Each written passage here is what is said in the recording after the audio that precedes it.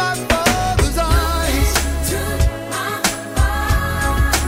Father's Day weekend. If you are a dad, happy Father's Day. My name is Bo Matthews, and yes, another holiday is going to drift on by. We've gone by Memorial Day, Mother's Day, Easter. The holidays keep going by as we continue to deal with the coronavirus. And just this past week, we've had some spikes in some major cities. So still a lot of unknown out there. But happy Father's Day. Trying to stay positive here. My dad actually is in Jersey. And at 76 years old, he decided this week not to go fishing, not to relax. No, he's building a patio, a deck, all by himself. Like post hole digger, digging it by himself, cutting the lumber. Matter of fact, I was on the phone with him the other night, and I hear zhit, zhit, zhit, zhit. And I was like, Dad, what are you doing? What is that noise? He goes, I'm cutting a piece of lumber. I said, do you not have a circular saw? Because I could have got him a circular saw for Father's Day. He goes, oh, yeah, I've got 2 or 3 of them in the garage. I said, why are you hand sawing it? He says, it's not that much. I'm thinking, wow, this guy's a beast at 76 years old building his own patio. Well, he even had time this past week to stop and send me a gift because just recently my wife and I went with our neighbors to go up to Costco. Hadn't been to Costco in years because we, let our membership expire or whatever. We haven't been to Sam's in a long time. Let our membership expire. But we had went, and I had shared that with them, that we went to Costco and had a great experience. And, wow, the coffee's really cheap. They've got clothing. They've got, great produce and stuff. And I was sharing with them that we really enjoyed our visit to Costco. And lo and behold, my Father's Day gift arrives early this week. And he went to his Costco in New Jersey and bought me a free membership. Well, not free, but a membership for my wife and I to use here. So I got my Father's Day gift a little early. I thought that was really sweet, in and amongst all of his deck building going on. If you are listening to KMOX on the radio, I encourage you to download the radio.com app to your device. It's free wherever you buy your apps, and it's really convenient because you can take KMOX with you, whether you're going for a walk or you're going to work out, or maybe you're in your house. You just say, Alexa, turn on KMOX. You're going to love that. It's so convenient, and it's crystal clear digital sound and free for any device. Just go to the App Store or the Google Play Store and download it today. Now, as I say that, I want to share with you a headline that I saw that caught my attention, and I agree with this. The majority of American families in desperate need of digital detox. Boy, ain't that the truth. Have you checked your screen time lately? I mean, with people staying closer to home for the most part. I mean, I know we're opening up and we're getting busy, but we get in these habits with these rectangle boxes we carry around with us all the time. The story says 3/4 of American families are in need of a digital detox after self-isolation. And honestly, I'm guilty of it too. I spend so much time on this phone checking Facebook, Instagram, texting with my wife, even though she's in the same room. It's just simply what I call a time suck. There's so much there, and we're missing so much. Go outside, go for a walk. Listen to the birds and listen to the wind, or sit down and play a board game with your family, or you know what? You can go camping. Camping at a park would be great. Camping in your own backyard, that's fun too. Reading books, what a concept. Matter of fact, coming up on the program, we have an author. His name is Brian Walsh, and his book is called Beyond the Mask. And ironically, it has nothing to do with the masks we're all wearing, during this crazy time with the pandemic going around. So we'll talk to him in the second hour. And speaking of books, I love to read. I've got a couple of books going right now. The old George Orwell book, 1984. This is my second time through that, and I'm almost to the end of that. And John O'Leary's book, In Awe, is fantastic. It's so inspiring.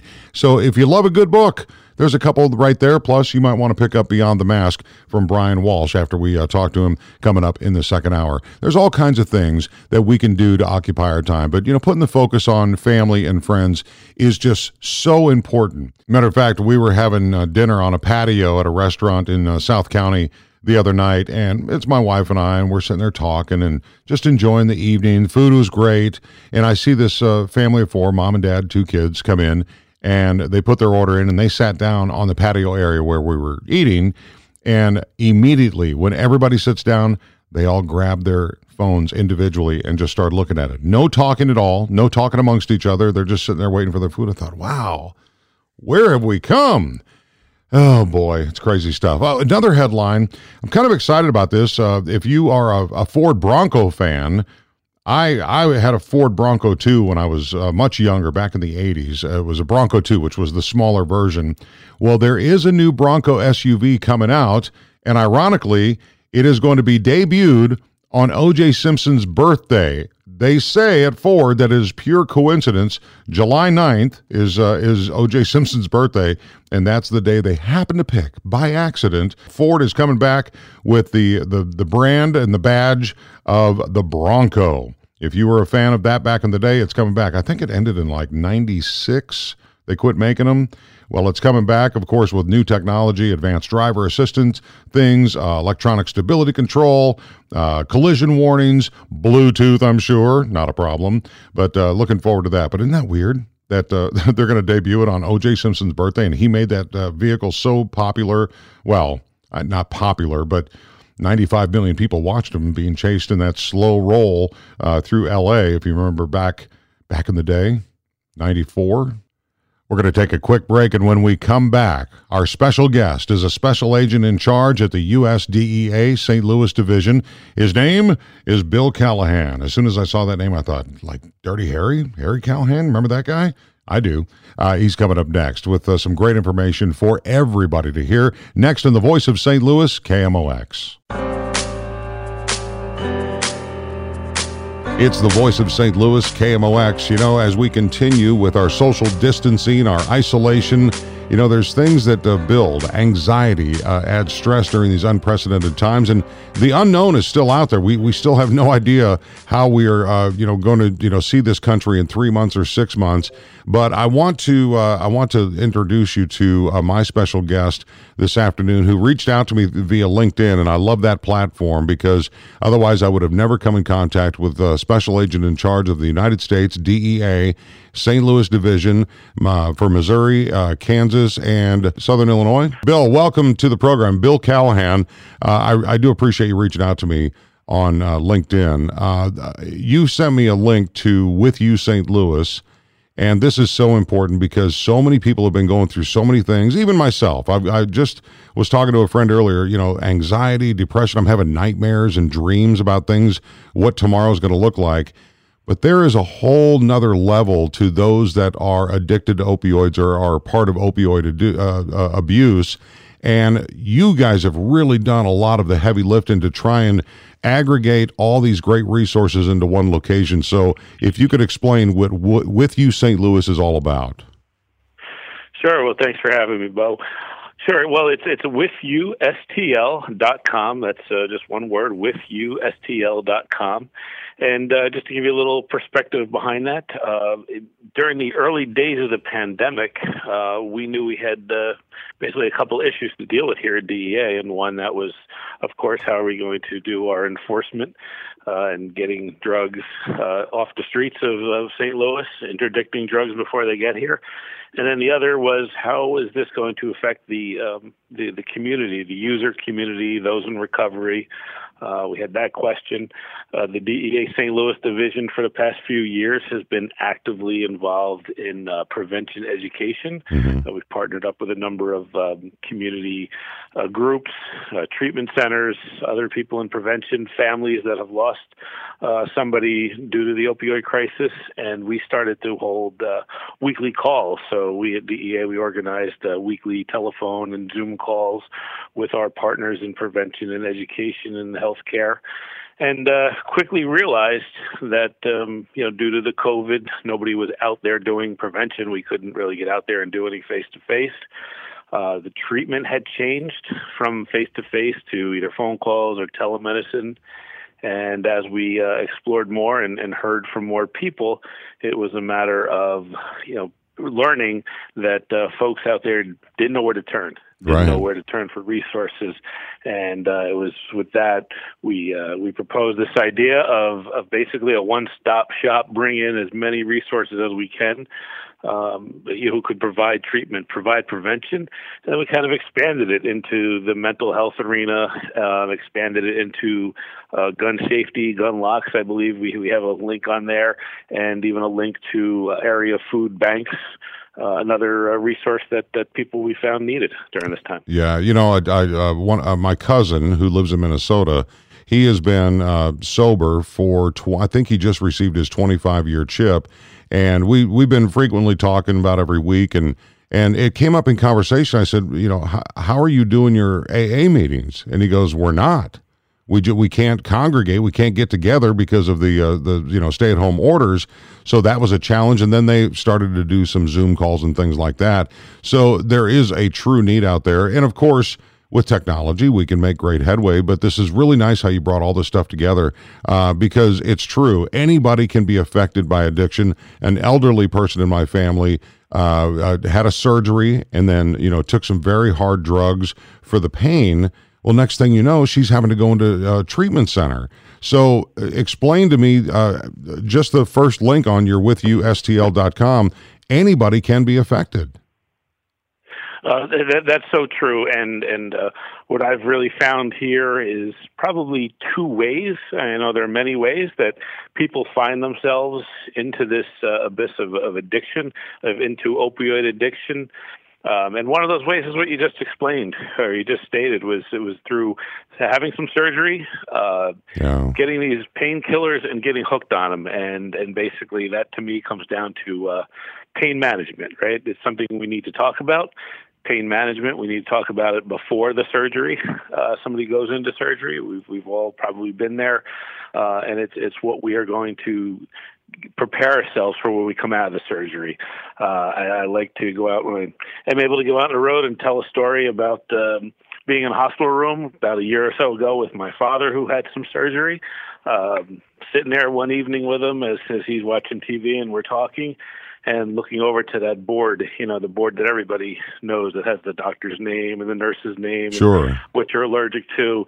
And right smack in the middle of that board is a bunch of emojis. From left to right, basically from very upset face, the sad face, to very happy, and everything in between.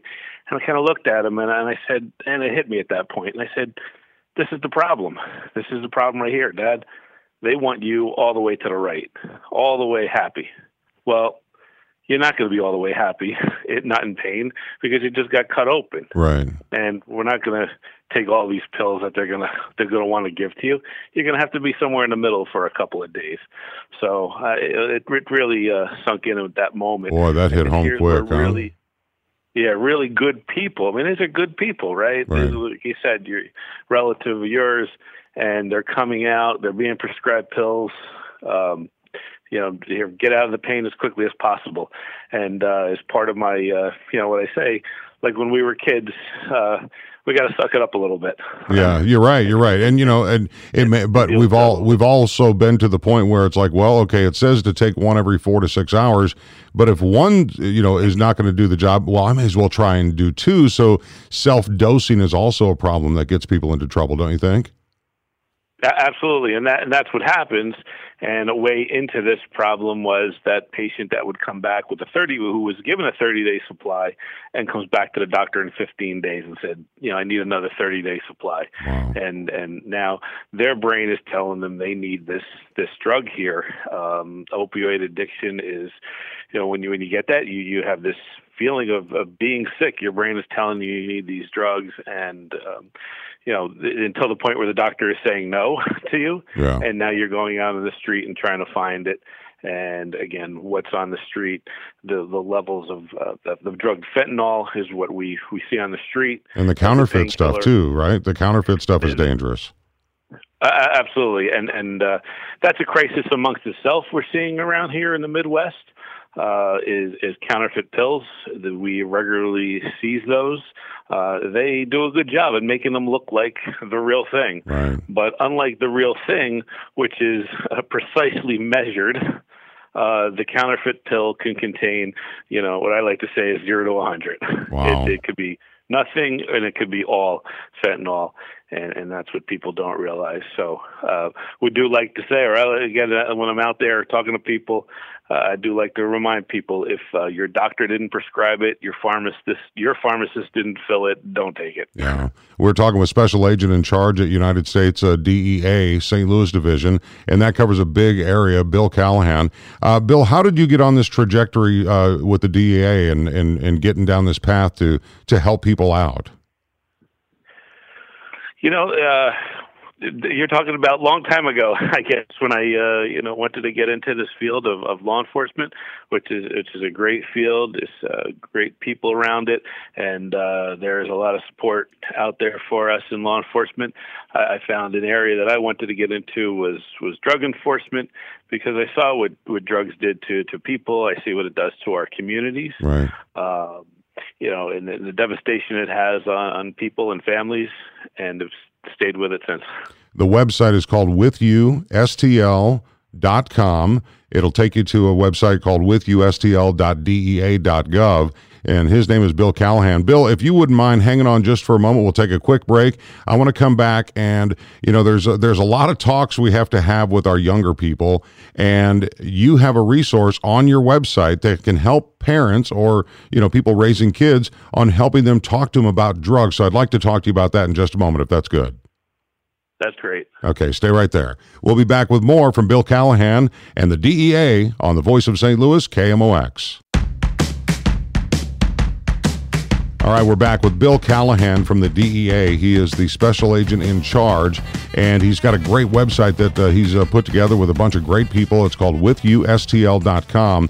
And, there's a lot of responsibility for our younger people, whether they're your kids or your grandkids, your adopted kids or foster kids. We have to have the big talks, the talk, and I'm doing air quotes here, the talk about, the sex talk, but there's also a major need for talking to those kids about drugs, because our responsibility is to train these children, to raise these children to be law-abiding citizens, and talking to kids about substance misuse or abuse is very difficult. So, Bill, if you wouldn't mind, kind of explain how talkaboutitmo.com came about. Sure. Well, this is something that we've been involved with. The DEA was involved with, working with NCADA and some other organizations out there. The Talk About It Mo campaign here. Basically, when you go to our homepage, when you go to our first page, you can click right onto it and go to the Talk About It.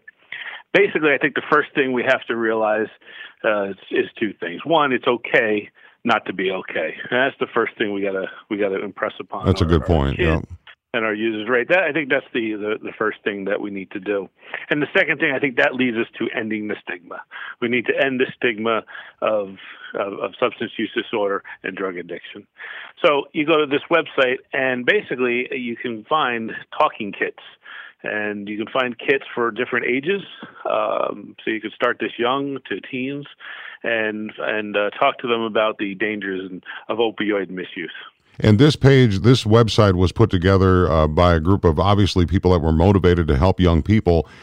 Just off the top of your head, what's the age that you begin at? Do you start at 3 or 4, or do you like when you're trying to train the kids? Don't get in a stranger's car, that kind of stuff. Don't talk to strangers. At what age is too early, or about the right time you should start? Well, I mean, these are constant conversations I think we need to have when kids are young.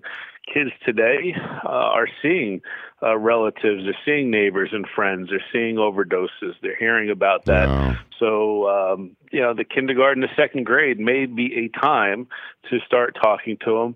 But again, on this website, it's a talking kit. So the conversation that you're going to have with the teenager is obviously going to be different from the conversation you'd want to have with your second grader. And the talking kit here would kind of lead you to some examples of what to talk about. When the words war on drugs comes to mind, it's been around for decades now, and we're still in this horrible situation because there's obviously more availability. How do you see instruments like this with ustl.com? Do you see these making big strides in the war on drugs, or maybe the term should be called war on drug use? Yeah, well, Bo, I've come to basically reject that term, war on drugs. Mm-hmm. Okay, when I'm out there meeting with families, meeting with communities, mothers, fathers, children who've lost somebody. It's a battle. It's a daily battle that these folks are in, these families are in. It's a battle with each drug trafficker that tries to bring illegal narcotics into the St. Louis area. So I look at it as, we've got many battles here to fight. The DEA is going to be in that battle if it's with the family that's struggling with a loved one. We're going to be in that battle if it's a foreign cartel that's shipping illegal drugs into the St. Louis area. Wow. We're gonna be in that. We're gonna be in that with our partners with the from the St. Louis Metropolitan Police, the county police, the St. Louis County, our area local municipalities, as well as these families and these treatment and prevention providers. So I've kind of, I said, rejected this term of this war on drugs because I'm not sure what that is anymore. But I know, no kidding, because I see it. You see it. We probably all have friends. They're in a battle every day. And if this website can lead you to a resource, lead you to someone to talk to, even if you have lost somebody, there are a number of parents, I like to say, groups that are on here too that can provide support and help turn that loss into action. Yeah, we're talking to Bill Callahan. He is. He's a special guy that reached out to me on Instagram. He's the special agent in charge at the U.S. DEA here in St. Louis, the St. Louis division. And, I would like to talk to you about the people that are listening to this program right now that are thinking, my uncle or my kid or something. They have somebody in mind, or maybe my coworker. Everybody, this is unprecedented time. So everybody's in a different situation because we're all, I understand the country's trying to open up again, but there's so many emotions we've all gone through during this time, and they're looking for an outlet. We hear headlines of alcohol consumption increase and all this stuff. The most important part for anybody listening right now is truly that you have the resources aggregated in one spot that can help for several different areas. And one area that I would like to talk about is the Securing Your Meds website.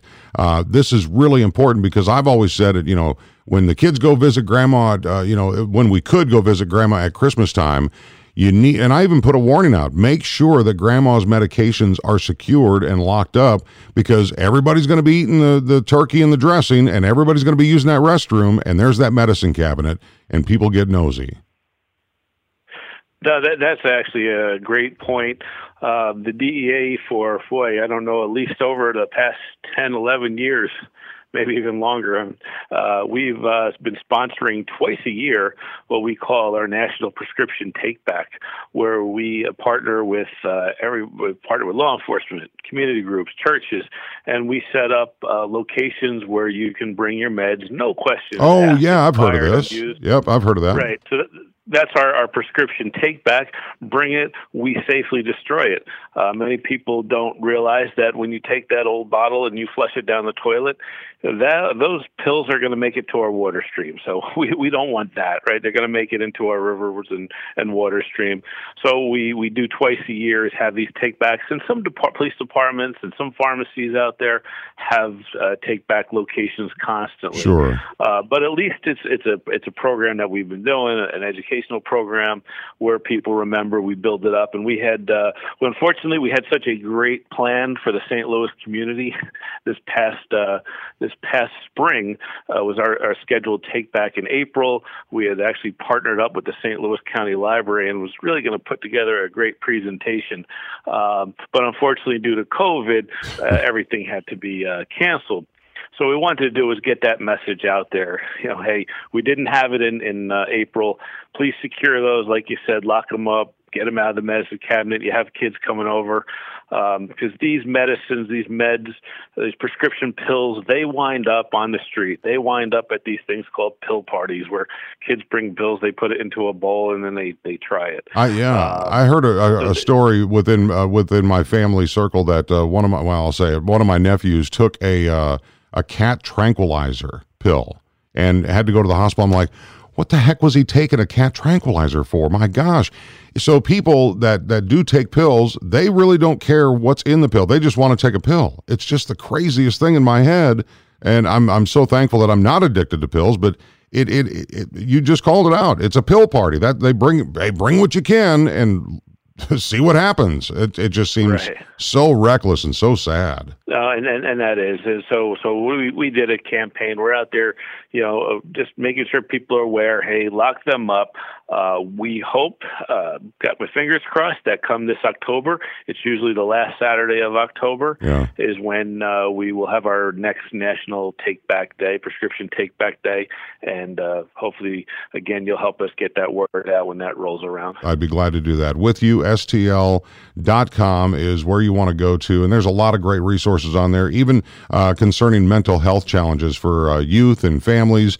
Not only during these crazy times, but anytime. This is going to be a great place. Now, before I let you go, I would just like to ask, because big pharma is such a huge $billion, trillion-dollar industry. Are you getting support by some of these companies that produce these hopefully life-saving medications? Are you getting some help or some guidance on what to do, or support at least? Because they are, that's where the sources are coming from in a lot of cases. Yeah, well, we have another side of the house, I like to say, at DEA, which is our diversion side. Our diversion, so DEA oversees and regulates the flow, the supply chain flow of these medicines. And our national headquarters folks there, along with we have a diversion program manager, work hand in hand with everybody in that supply chain, from the suppliers to the distributors. Okay, great. Okay, well, Special Agent in charge at the U.S. DEA administration in St. Louis, in the St. Louis division, Bill Callahan, thank you so much. Thank you so much for reaching out to me on LinkedIn to get the word out. And I want to encourage people to share this podcast. If you're listening on the podcast, share this link to anybody that you know of that could be affected or you might suspect is affected, because they could benefit greatly by what they've done by putting together with you STL.com. Bill, thank you very much. Thank you for having me. Well, coming up next on the Bo Matthews Show, a visit with a former colleague and a longtime friend of mine, a face that you know, a name that you know from News Channel 5. Monica Adams is our guest next on the Voice of St. Louis, KMOX. It's the Voice of St. Louis, KMOX, and, several months ago, I reached out to a colleague of mine that was making a big move. And it's going well. It's about 6 months in since Monica Adams moved on over to 5 on your side, Channel 5, and just wanted to check in with her and see how she was doing. And Monica, welcome back to KMOX. How are you? I'm good, Bo. How are you? Well, I'm doing good, but I'm a little sad because I go to KSDK.com to find your profile page. You are the first person, you're the first team member on that whole team, on the whole list of people that have been there for years and decades, but no, Monica Adams is first. And so I thought because it's Adams. Yeah, I know, but here's the problem. So I go to KMOX.com to look at where I'm placed, if I'm even on the website, which I don't know. Where are you? I'm number 2. But it's because of me. Yeah, they see, and I don't even understand that. With my iPhone, it sorts music by the first letter of the first name. I'm like, who alphabetizes this stuff? But anyway, so just for the record, I shouldn't be first on 5's page. It should be go by M then. No, I'm really lucky. 5 is doing it right, I believe. so you're number 1, I'm number 2. Take that any way you want. You're number 1 in my book. yeah, and number 2 to so many other people. Anyway. How are you liking it? It's been 6 months now over at Channel 5. How's things doing? How's things going for you? Yes, it's crazy. You and I had talked when I just started over there, yeah. And I told you back then that you had asked, my gosh, Monica, you were, with Channel 2 for 15 years. What made you move? And I kept telling you it was all for opportunities. And I mean, it's like a whirlwind, Bo. I would have never have guessed that all the things that I wanted to do for so many years and all the things I told them that I wanted to do when I started have all come true. And they've all happened for me so quickly. A lot of it we were forced into it because of the pandemic. We all went home and everybody was, what the heck are we going to do? We're all at home. How are we going to, from a healthy standpoint, how are we going to stay healthy? How are we going to work out? And so what I wanted to do, I love fitness and have been a trainer for 21 years. I was thrown quickly into the Monica's motivational moments, and it's become so popular, and the viewers are loving it. And for 3 months being at home, I've been doing fitness and motivational segments to keep people on point. I think that's And fantastic. I love that. Yeah, and even your profile picture that's on your page, again, number one person on the team listed. I believe, I'm looking very closely, I believe they photoshopped your muscles to be a little bit smaller because I'm telling you, she's got some guns. No, You guys don't understand. I will get text messages from Bo that says "guns out, guns out." when you wear your sleeveless dresses. No, you know what? No, Absolutely. a lot of people jump on the health bandwagon for a month or two or something like that. How many years have you been doing this?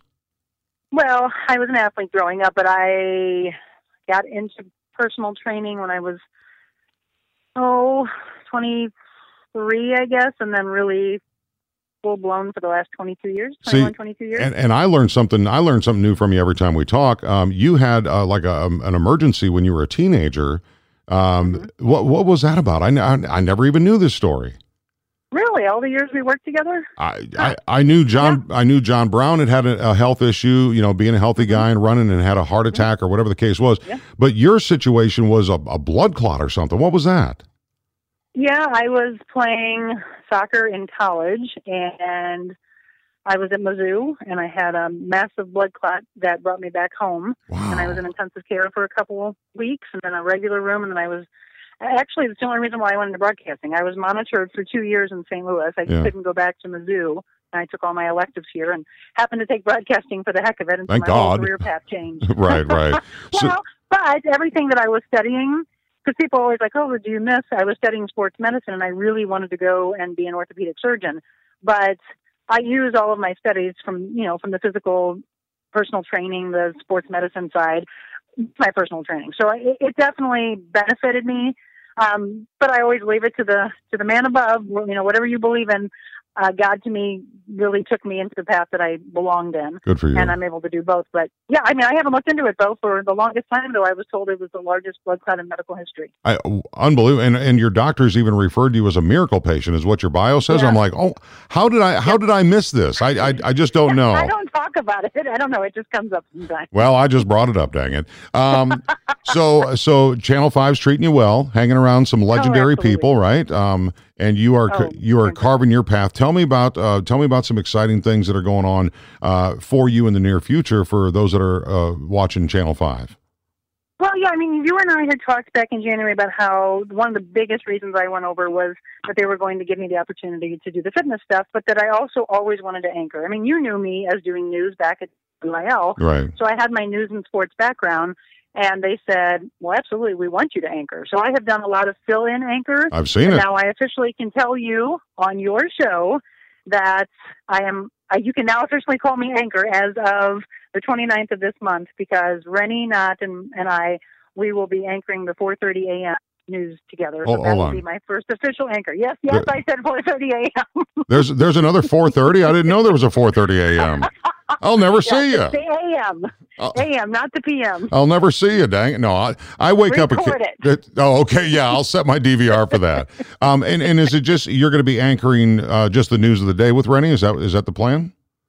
Correct. And I think, we'll just kind of kick things off, maybe a little bit more lighthearted. Depends on, obviously, the news of the day, but really just to get things going. And then Rennie and Allie, Corey will kick everything off from 5 to 7, which I'll still do traffic during that time. I've also been doing a lot of the context behind the coronavirus and, the COVID-19. That's kind of dying down a little bit. Good thing with the numbers. So you might see me doing some special features. I really love to do the stories making a difference, and the positive stories. That is what I really am more into. Because people say they don't like the news on. No, we all need that. We do, right? Yeah. Yes. So I want to do that, because people say that they always come to me and my page for motivation. So we're looking more into doing that. And then my fitness segments are during Show Me St. Louis now on Mondays, Wednesdays, and Fridays. Wow, fantastic. Well, you are a St. Louis native, grew up in Florissant area. So just real quick about your family. Your mom, I guess you had her on Channel 5 doing planks and push-ups or whatever. God bless her. Was she kind of instrumental in you getting into fitness as a little girl? Yeah, I look back, growing up in the 70s, I was watching my mother And I used to always ask her, I'm like, what was that thing? She used to tie this thing onto the knob of a door, and it would be like, I guess it's more like Pilates or what we do today. And it was very similar to that. So it had these bands that she would move and lay back and forth and move with her wrist and her ankles. And it was for her core back then. And I was like, gosh, I mean, I was enamored as a little girl to watch her do this day in and day out and always be healthy, eat healthy. So she was my greatest role model. Wow. She is definitely the reason I am the woman I am. And of course, the elderly are who's most at risk with COVID-19. Has she been staying home and she's safe? She's good? She has. We didn't see each other for probably, March 19th, we drove. Oh, that was my birthday. And she's like, I definitely want to see you for your birthday. Aww. So we drove by.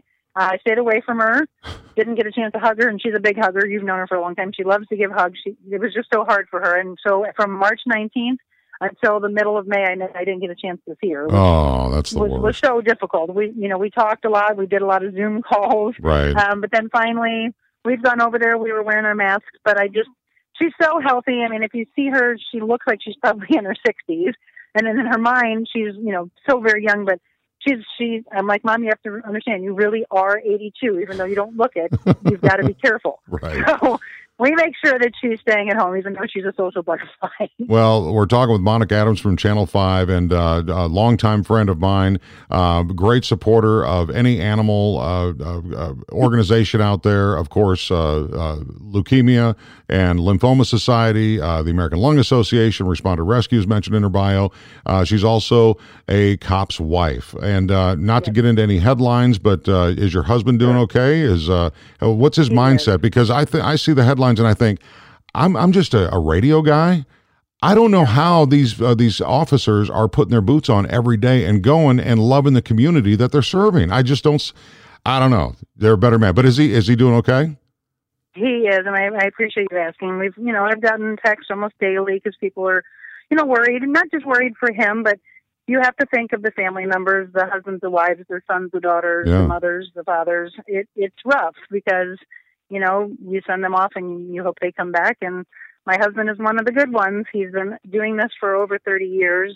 He worked in Shrewsbury in his first 4 years, and he's been with the county for 27, I guess. And he puts on that badge because he truly wants to serve and protect. And you know what? He not only wants to lead the community and take care of the community, but he's very big on the ones that are the up and coming young officers, and teaching them the right way. So I'm very proud of the work he does. Well, and I'm proud to know you both, and please give him my best. And my wife and I keep all law enforcement in our prayers every night. Most of these people that are putting the badge on and getting suited up to go into work every day, and then doing extra, the secondary work and all this stuff, they're doing it for the reasons of the oath that they promised. So my best to you and your husband, and congratulations on the new anchor position starting on June 29th. Monica Adams, I won't be watching, 4:30 in the morning. All of you, just record it. Or I'll take some clips and I'll put it on my Facebook page. You got to do that if you want me to see it. No. It's always great to talk to you, Monica. We will check in. This is our 6-month review. We'll get with you in another 6 months and we'll have you on again. Sounds good. Coming up in the next hour, we are going to talk to a Seattle, Washington resident. Of course, we've all been seeing the headlines, and we've been watching network news to see what's going on.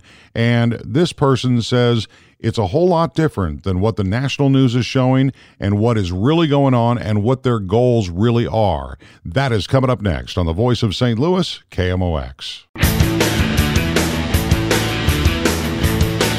It's the Voice of St. Louis, KMOX. My name is Bo Matthews, and, we've all seen the headlines coming out of Seattle and the CHOP zone, the Chaz zone, whatever they're calling it now. I have an uncle. I have family members that live in the Seattle area, so I reached out to my Uncle Dave, and we were talking, and I was making sure, he was safe and he was doing okay, and everything was going great.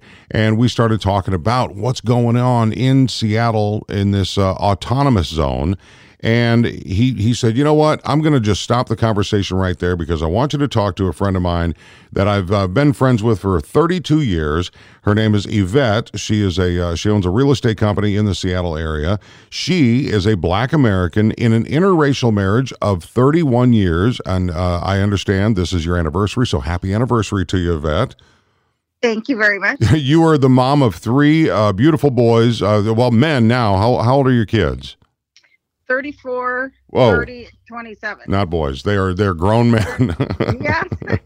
That's why it's important to me. Yeah. So Yvette and I have been texting back and forth with the opportunity that we wanted to work out to where we could have this conversation, because I think when we all get frightened of the headlines that, is pushed into our face from the news agencies, so many people that I talk to are just like, what is going on? What is the future going to hold? How do we get past this? How do we fix this?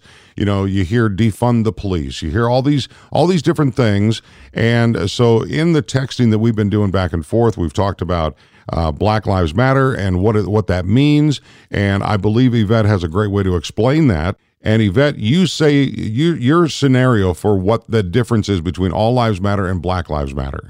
The one that I described to you was actually a burning house, which I said was all lives do matter, except our house is on fire right now. And so we need help to extinguish our fire. But certainly if your house was on fire, we would be the first to come help you guys Right. to put your fire out. I love the way you explain that. So you're in the general Seattle area, but you're a realtor, so you're all over the place. Have you been I'm down? all over the place. Have you been down to the CHOP area that they're calling it now? I have. I've driven there. My son lives there. He's done several marches with CHOP.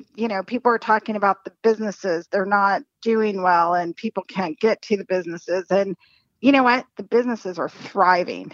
Can you imagine if you were just in COVID and you had to rely on takeout, and even though you could open back up slowly, Sure. who wants to go? Right. Like, We're all yeah. going through that. Yep. Right. So you have these protesters it's very well organized as far as face masks, tables with hand sanitizer. We have medical people that are on the ground that are working in case something happens. Even though it doesn't appear to be, what we ask is that people, if they're going to march in groups of people that you already know. Right. So that you can try and social distance yourself from others. But so as far as the businesses go, all these people are buying food from all these establishments, because within CHOP, there are a lot of restaurants there. And or nightclubs. So people are able to take takeout food. The Cal Anderson Park is nearby. People can sit, they can have conversations, they can eat food. So everything that's portrayed on TV is really bad. Sometimes we have a bad actor that tries to infiltrate, and there's like, well, the police aren't responding. Well, the police didn't respond when I had 2 car thefts in parking garages down there. It's just like, call the police department and do an incident report. I mean, for petty theft or anything like that, which is actually not going on down there right now, but I just saw reports about the police are not responding. If there's something that's life-threatening or there's a medical emergency, fire trucks can get through, the ambulance can get through. We're not trying to keep the police out. We just want funds diverted so that the mentally ill can get taken care of. So you and I were talking about defunding the police. That term, defunding the police, you say that doesn't mean abolish the police. You don't want to get rid of the police. You just want to reform the police. You want a better response. You want more sensitive cases to be handled in the appropriate way with more people with more training or better training or appropriate training. Correct. Yeah. I mean, if you think about it, the police officers, they're putting in tons of overtime dealing with issues that, one, they're not equipped to deal with, Sure. nor should they have to deal with them. I mean, if you've got something going on that there's an actual robbery taking place and you're occupied trying to get a homeless guy off the street, or dealing with a mentally ill person, right, it's actually taking away from other citizens. I mean, we need to have more facilities to help people. We are talking with Yvette, who owns a real estate company in the Seattle area. What do you say to the difference between racism and prejudice? Is there a difference to you in your mind? Racism, I think, does have a hate to it. Of course. Right? Yep. And so I like to distinguish between, even sometimes with people. People can say racist statements. Mm-hmm. Doesn't mean they're racist. But then there are other people that are truly racist. I would put the Proud Boys in there. I mean, not to name names, the white supremacy. I mean, their whole goal is hate. But it's a small fraction, we would hope, correct? Right, we would hope. So, but I think everybody has prejudices on things that they don't know. Right. And so I think that's where the problem comes, because no one's willing to talk about it, to get educated. And even I'm finding with my conversations I'm having with certain people, even though I'm educating them and and they're arguing back, kind of like this CHOP thing. I've gotten several arguments and they're just keep going on. I see the pictures in the media. I see this. And my final answer to them is, why don't you just get on a plane and come see for yourself? Right. I mean, because after a while, there's no use in arguing with someone who doesn't want to learn. So you've been at some of the demonstrations. It's a Capitol Hill occupied protest. Okay. The goal, the goals that they're wanting in the short term, what do you believe are? My main goal, and I think our biggest goal, is we need to have them, with reforming or reallocating funds for other services. I did see a piece from Candace Owen, and I don't know if you're familiar with Candace. We should not probably talk about that. Okay. You haven't seen the Dave Chappelle show. So so here's what I will say before you finish, Candace Owens. I could have been a Candace Owens. Right. All my friends are white. I'm married to a white guy.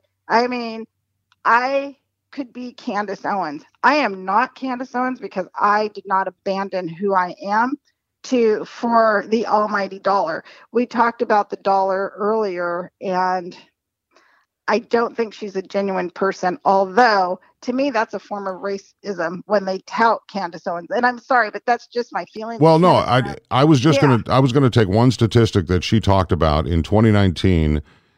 17 violent white criminals were shot by the police, and 9 violent black criminals were shot by the police. That's not a true statistic. It's not a true statistic. No, and so. Well, I'm not defending her at all. I'm just telling you what I saw. No, I understand. And so I think with everything, versus hearing me say something or Candace Owens say something or MSNBC, Fox News, BBC, whoever it is, yeah. I think as Americans, we owe it to ourselves to do research and fact check on our own. Well, you have made that point very clear, and I will do that because it's kind of like when we were all going through just the coronavirus before any of this started up. Mm-hmm. We were, do you wear masks? Do you not wear masks? Do you wear gloves? Do you not wear? Everybody's just looking for answers, and that's why maybe people are gullible. Okay, I'll wear a mask everywhere I go because the CDC says I should. I think we just want answers, and nobody knows exactly where we can get it. But the most important part, Yvette, is that we're having the conversation right now, and it seems civilly on my end. Oh, I'm civil. Oh, no. Until I brought up Candace Owens. No, I'm kidding. Yeah. I do have triggers. No, I will say that. Yvette, I will tell you, I appreciate all the volunteerism you're doing in the Seattle area, and I appreciate this phone call. And I will pray for your safety and your health because thank you. I appreciate that. I would love to be invited to your 50th wedding anniversary someday. How about that?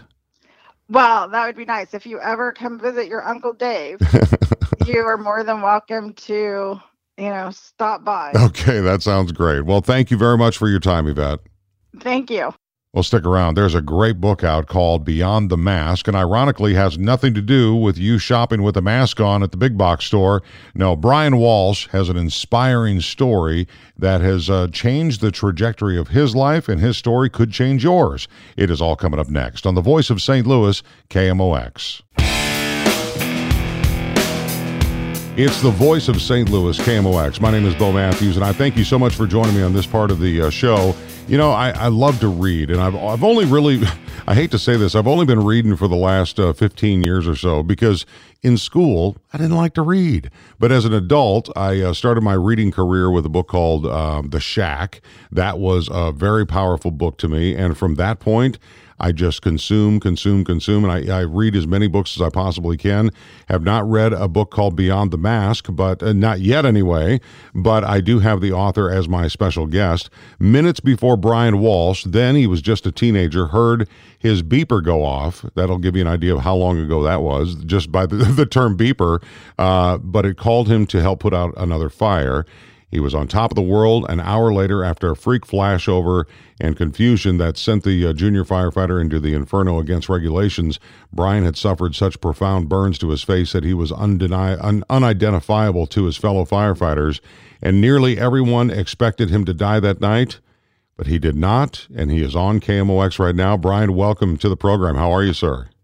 I'm doing well, Bo. Thank you very much for having me on. Glad to be with you and your listeners in St. Louis. Thank you so much. It seems like people, with the quarantining, everybody's, at home. I think people that are reading or discovering reading, they're looking for things that can help.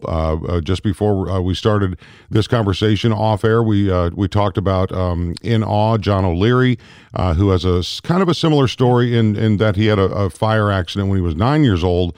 But he turned out to be a motivational speaker, and you have done that as well. How did that event put you on this path you're on now?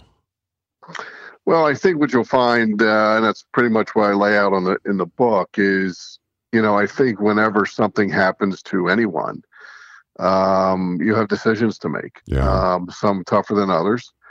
And I think as I went through my recovery, it was just a tenacity, a resiliency. I know that's what it was now.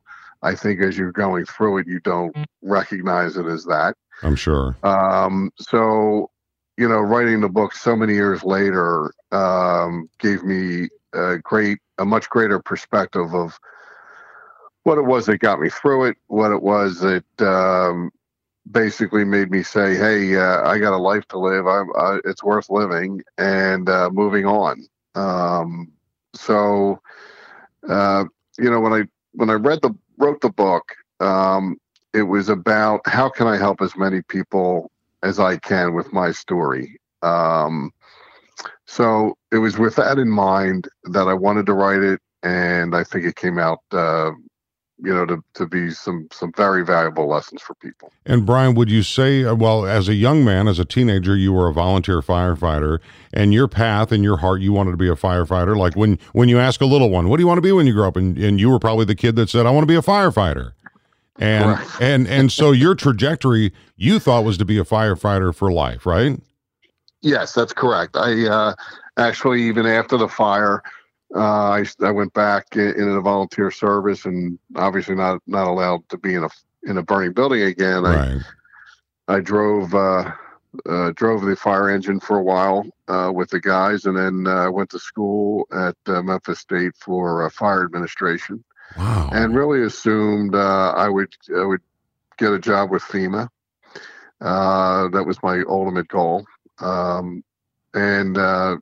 We took a curious turn with awaiting word from FEMA to getting a job as an intern with an insurance company, and then stayed in that field and in the financial planning field the rest of my life.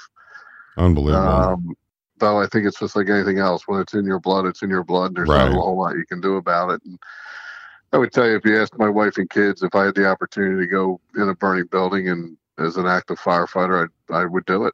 Yeah, that's crazy. My dad is 76 and 47 years with the Air Force. He's waiting for the president to call him up to serve again, and he would do it. He would do it at 76 years old. God bless him. Tell me, at what point did somebody say to you, "Man, you need to write a book about this"? Yeah, so it was kind of interesting. I had a friend of mine, a colleague in the financial planning business. He said to me, you really need to write a book about this. You have a great story to tell. It'll help many people. You're a survivor. This was back in the early 2000s. I was like, well, I got to tell you, I never really thought it was that great a story, to be honest with you. I just went about my life, and I didn't really recognize that there was anything special or superhuman about it. I still don't. I put it off, and then he convinced me to talk. I spoke in New Orleans in 2005, right before the hurricane, to 9,000 people. And then it was again, I should write a book. I should write a book. I should write a book. And I still didn't do it. And your mind was saying no, and God was saying, I don't think you're getting my message here yet. yeah. So, and then what makes the book really good, I think, at the end of the day, is I had that intervening 12, 13-year period from 05 till now, where a lot of stuff happened in my life. A lot of stuff happened with my children. My wife and I lost 3 of our parents inside a 92-day period. Oh my! Inside that 92-day period, the guy who saved my life in the fire also passed away. So there was a reason I waited till now. My daughter named the book a year ago, Beyond the Mask. And now with all this COVID, people having to wear masks, it's kind of a little appropriate at this point that, it's kind of seems like it was all ended up at the right time. Isn't that crazy how the planets line up? We're talking with Brian Walsh. He was a volunteer firefighter when he had a bad accident and not expected to survive, but man, did he ever. And with a story. So a friend of mine who was attacked and stabbed several times in his facial area, went into this very dark depression because he thought to himself, I'm never gonna meet a woman. I'm never gonna get married. I'm never gonna have kids. This aloneness that goes along with something like this. And he was at a grocery store, and he rounded the corner of the grocery store, and his cart bumped into somebody else, and he looked up and couldn't recognize if he was looking at a man or a woman because they were a burn victim. And that person said to him, he's got all these scars on his face, dude, what happened to you? And it was life-changing for him. He realized that everybody does have their own story and that you can persevere, which you have certainly done. Do you continue your well, during the COVID, nobody's doing anything, but are you still like doing motivational type things? Yeah, I've actually done a couple on via Zoom meetings. Of course. So they're a little different, obviously, but and I think what a lot of people will find out through this is you do need personal interaction. You do need to see people's expressions and body language, and it's an important part of our communication skills. I've really told people I'm smiling under this mask. I have said that out, through my mask at the grocery store. It's like, it's just, we take so many cues from people's expressions. And it's so hard to do that with these masks on. And with the COVID-19 pandemic, when these masks come off for good, what do you hope people will have learned from this crisis since you've been through what you've been through? Well, I'll tell you, I know I was joking around with a buddy of mine. I said, boy, I never thought I'd have to walk outside of my house with a mask again. I wore a Jobst mask for 2 years. Oh, my. 23 hours a day. Was able to take it off to eat and bathe. That was it. And, obviously that's a very shocking thing for people to see. And that's probably why you don't see many burn victims, is that most become very reclusive. And sure. God forbid, you go out in a mask. But, the title of the book comes from beyond that, right? Like what has happened? What is really beyond that mask? And everybody wearing a mask today, you can hardly recognize people because all you see are their eyes, right? Absolutely, yep. And they're inadvertently hiding behind some mask now, right? And what I hope comes out of this is that people have a better understanding that people have hearts, and that's what you should be seeking, not predominantly what they look like. Beautifully or what said. They can do for you. Absolutely. But hopefully we all come out of this better, with better hearts and a better outlook on the human population, and I'll tell you can solve a lot of problems with a big heart and a lot of love and a smile. Give me a smile at the grocery store for crying out loud, right? Be happy to be there, right? Yeah, exactly. Be present. Tell me about how you said your daughter titled the book. She did. We were going through various titles with the publisher, and she just turned to me and she said, why wouldn't you just use Beyond the Mask? You wore that for two now obviously she didn't know me then, but she said you wore that for 2 years of your life. Wow. And that's really what you got past. You got past it wearing a mask, so why don't you just say Beyond the Mask? And I was like, that's really a cool title. Out of the Mouths of Babes, right? Yeah, absolutely. That's fantastic. So it's got to be, and I haven't read it yet, but I will. It's got to be an inspiring story. And, so many people, I personally, I'll be honest with you, Brian, I've had, bouts of depression through this COVID-19 coronavirus just because the unknown. And then all the headlines that we see in Atlanta and Seattle and everything else that's going on in Minnesota. Your book can help inspire is what I'm getting. What do you hope is the biggest takeaway from the book for anybody that's going to pick up Beyond the Mask? I hope that what somebody takes away from this is life is worth living at any cost. There is nothing that can happen to you or your family that life is not worth living. And you can make an impact. And you should find your passion and make the impact there. Easier said than done, I'm sure. Yeah. None of this was easy. I will tell you, first-hand experience, from going to a burnt beyond recognition face to thinking, oh geez, I'll just look like I used to when they're done the operations, to the realization that, boy, I'll never look the same. And quite frankly, even today, if I'm walking out somewhere, people do stare. Sure. And it's a natural thing, and I get it. But go on, do the best that you can.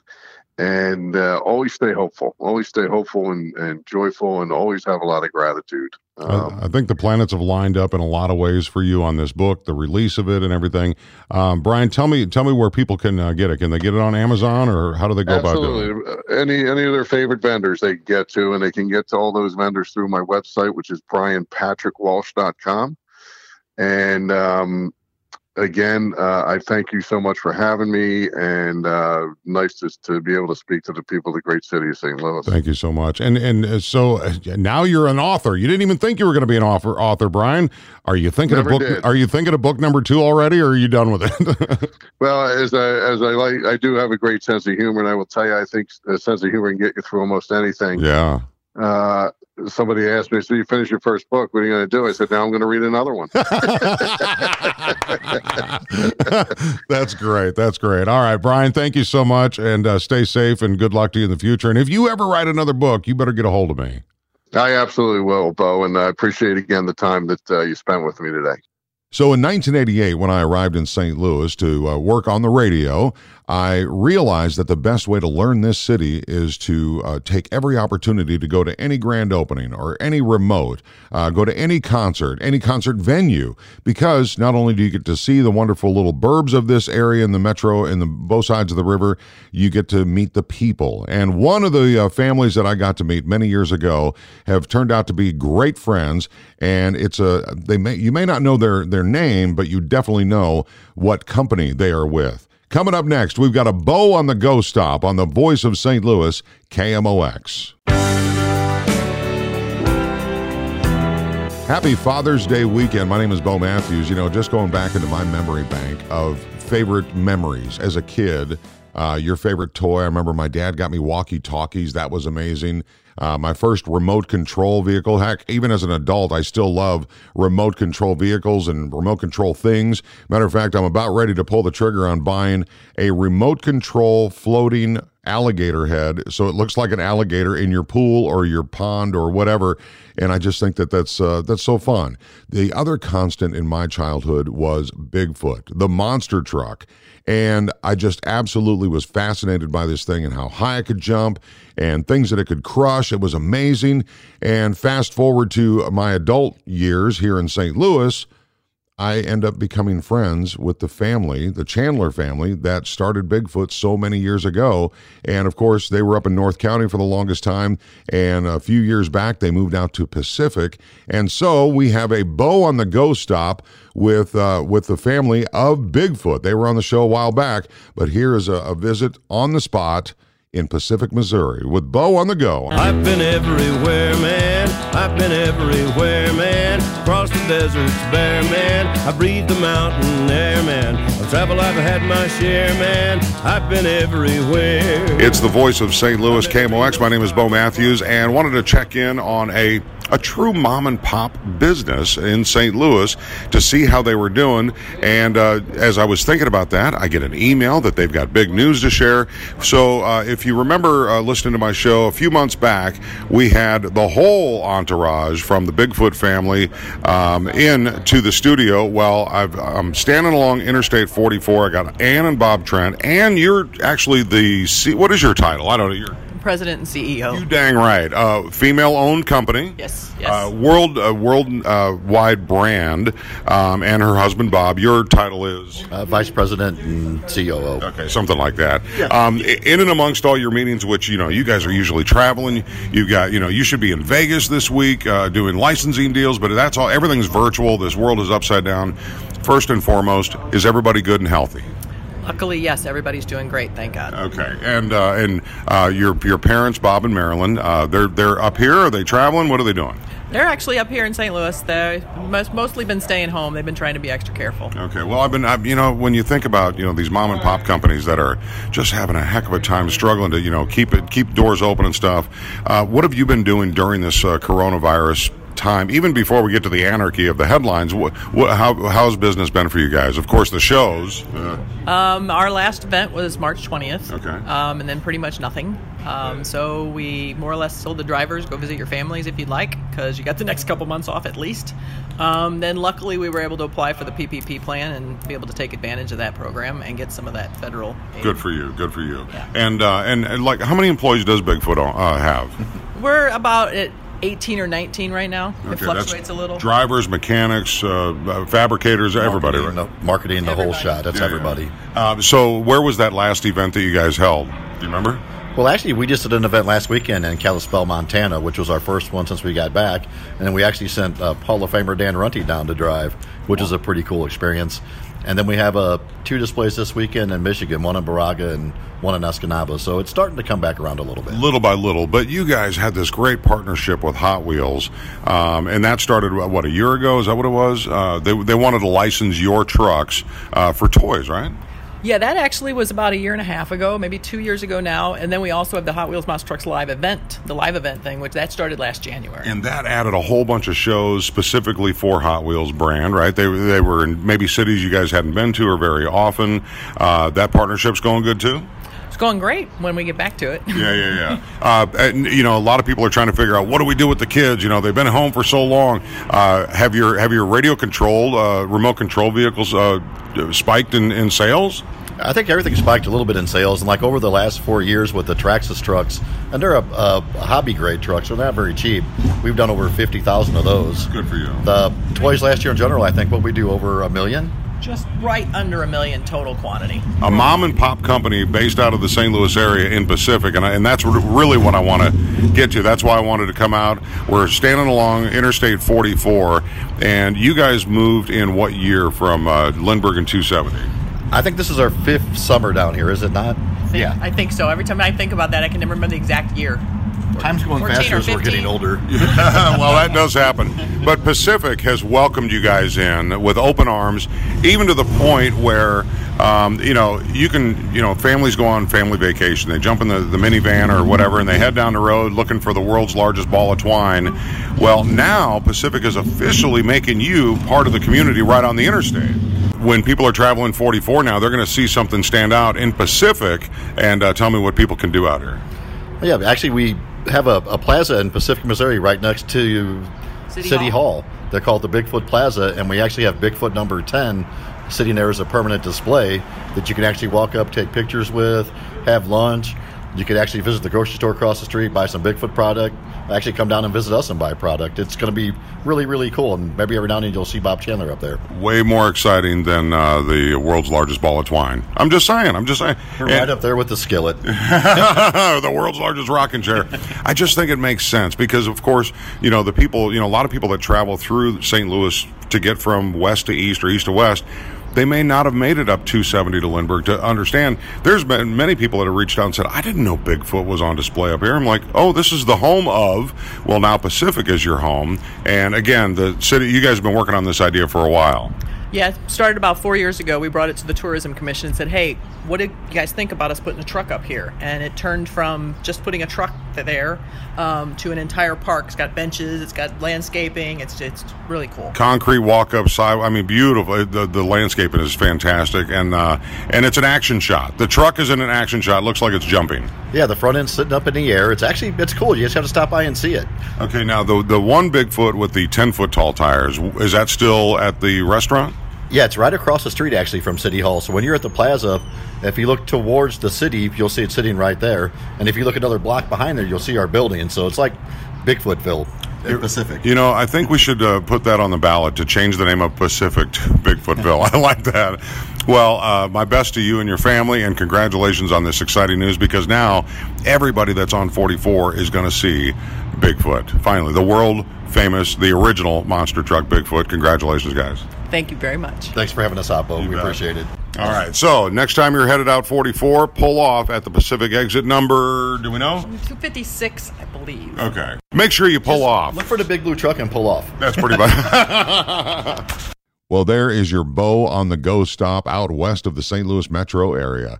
Stick around. Coming up, we're going to check in with my dad. Hey, it's Father's Day weekend. Why not? It's next on the Voice of St. Louis, KMOX.